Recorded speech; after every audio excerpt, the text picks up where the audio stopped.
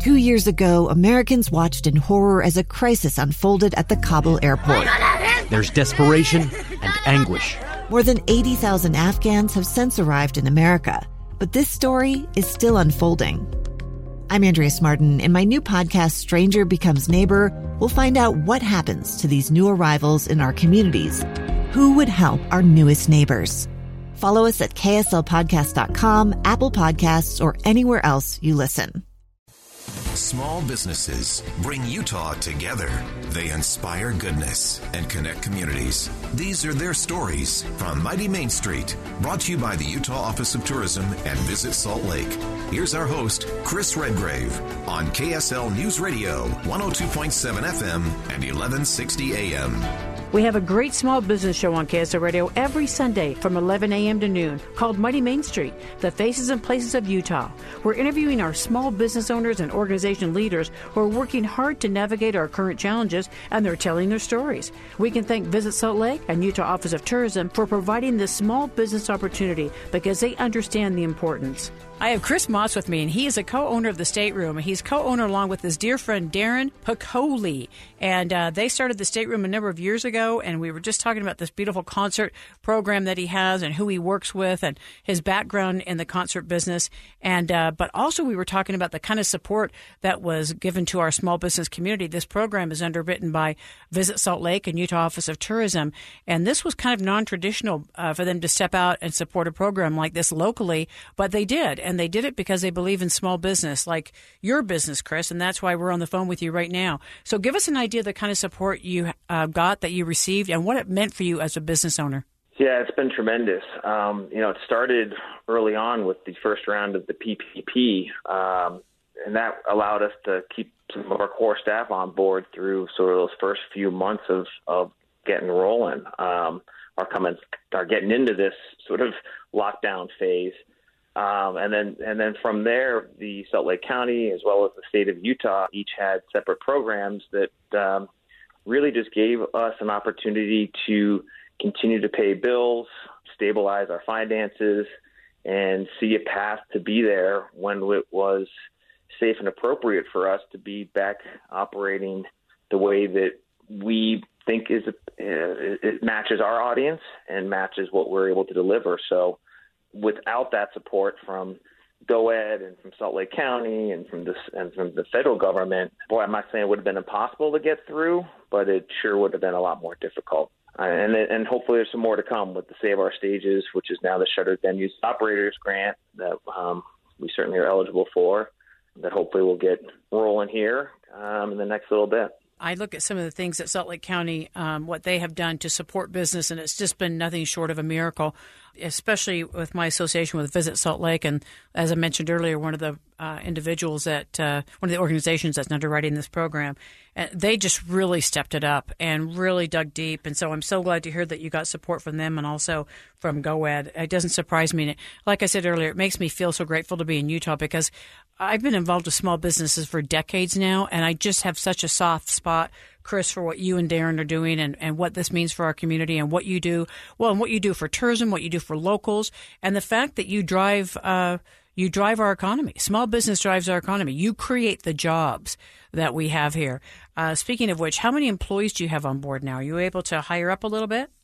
Yeah, that's a great question. Darren and I really did take some time coming as we got closer to coming back out of this to restructure how we wanted to do things and be hopefully prepared to see some growth and to undertake some different projects. And we, by the end of this, hopefully we'll have 5 full-time employees to go along with Darren and I, and then a whole pool of part-timers. And I want to just comment on what you said about the support from the government and local government and so forth. This is the first time they all went through this also. And to think about some of the vocabulary and some of the creativity and some of the different things that they had to respond to, you're absolutely right. I mean, that's not a simple task, and I think a lot of people sort of were looking at the government like, hey, help us, help us, help us. But how much more prepared are they than us to try to get through this? It's not as if any of them have lived through a once-in-a-lifetime event like this. So I think you're absolutely correct in giving them all a shout-out because they delivered for sure. I mean, not for everyone. I mean, obviously no one's perfect. It certainly was a big undertaking and continues to be. Oh, absolutely. They supported a small business community with the CARES Act. We work very closely with Aaron Litvak, and of course, we have Mayor Wilson, and we have Mayor Mendenhall. I mean, we've got some real strong officials that are making sure that we support our small business community, and it doesn't make the difference. It makes all the difference. And we lost too many as it was. Losing one small business because of this was too many. And so, they really stepped it up. And you're so correct. I really appreciate you saying the fact that none of us have been through this before. And so I think they put their government muscle where it needed to go. If there's a takeaway from a business standpoint, what did you and Darren learn from this, and what will you do differently because of it?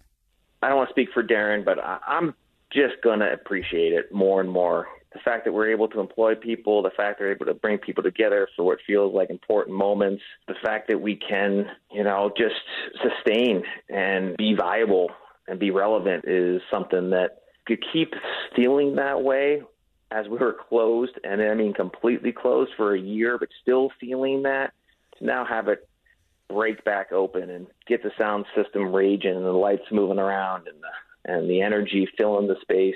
I've walked in there many days throughout the closure and have felt the energy without a single soul in there. So now to be able to have it come back and sense it again, I sure won't take that for granted. Hey, you need to let us know some of the venues, what's coming up, your location, and who else you support as we start to wind down. So give us an idea give us something to look forward to, Chris. Yeah, you bet. So you talked to Derek with Red Butte Garden. That's going to be an exciting summer starting in end of July. Darren and I own the State Room, which is 638 South State, right there across the street from the Bayou. We also opened the Commonwealth Room, which is on 21st South and West Temple, right near Pat's Barbecue there. We also involved with the Deer Valley Concert Series. We've got 2 shows announced, August 14th with Indigo Girls and Nathaniel Rateliff on August 20th. We also participate with the Live at the Eccles series, which will reopen this year, August 14th, with Joe Bonamassa, and then a whole series of shows this fall coming to the Eccles Theater in beautiful downtown Salt Lake City. We'll just keep finding other things to make the music happen. What a cool business to be in, Chris. I mean, you must love this. You probably never get tired of it. You're just like, you go, oh, that's such a great concert. And then you attend another one of your concerts. You and Darren must just love this. We certainly have more good days than bad. I'm not going to say every day is rainbows and unicorns, but we do enjoy it. And again, going back to that idea of bringing people together and that energy that you feel from that, at the end of the day, to slog through getting the show done or getting the contract process or getting through the nuances of something like that, the end result is pretty darn cool. Absolutely. Making people happy, bringing joy into their life, giving people a break from the day-to-day, as you say, slog.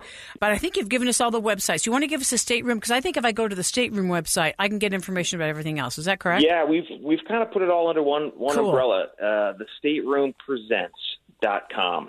And we appreciate, again, all the support from the community. And, I always sort of point out at times, sometimes having that concert ticket, almost the lead up to thinking about a show adds as much as the actual show. So all of us that have been waiting a year for that first concert ticket to actually mean something, it's going to be pretty cool to have it come back for the first time for so many of us. Without a shadow of a doubt. Chris Mutz, thank you so much. Co-owner of the State Room with Darren Piccoli.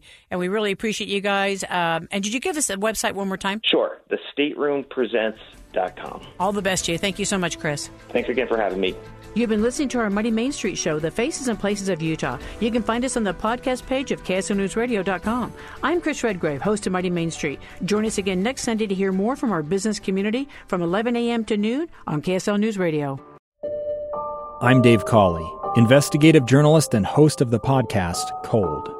In October of 1985, a woman named Cherie Warren left work at a busy Salt Lake City office to meet her estranged husband at a downtown auto dealership. She never made it home. Cherie's car surfaced weeks later in Las Vegas, in the parking lot of a hotel casino. No one knows how it got there. Strange. It was strange. Both Cherie's estranged husband and her boyfriend raised suspicion for investigators. I kind of thought that he might have done something. But no arrests were ever made. In Cold Season 3, we dig into double lives, make new connections in the case, and examine the difficulty raised by reasonable doubt. We want answers just as much as anyone else. They have creeps like that now too, so nothing's changed. That's the new Cold Season 3, The Search for Cherie. Now available anywhere you get your podcasts.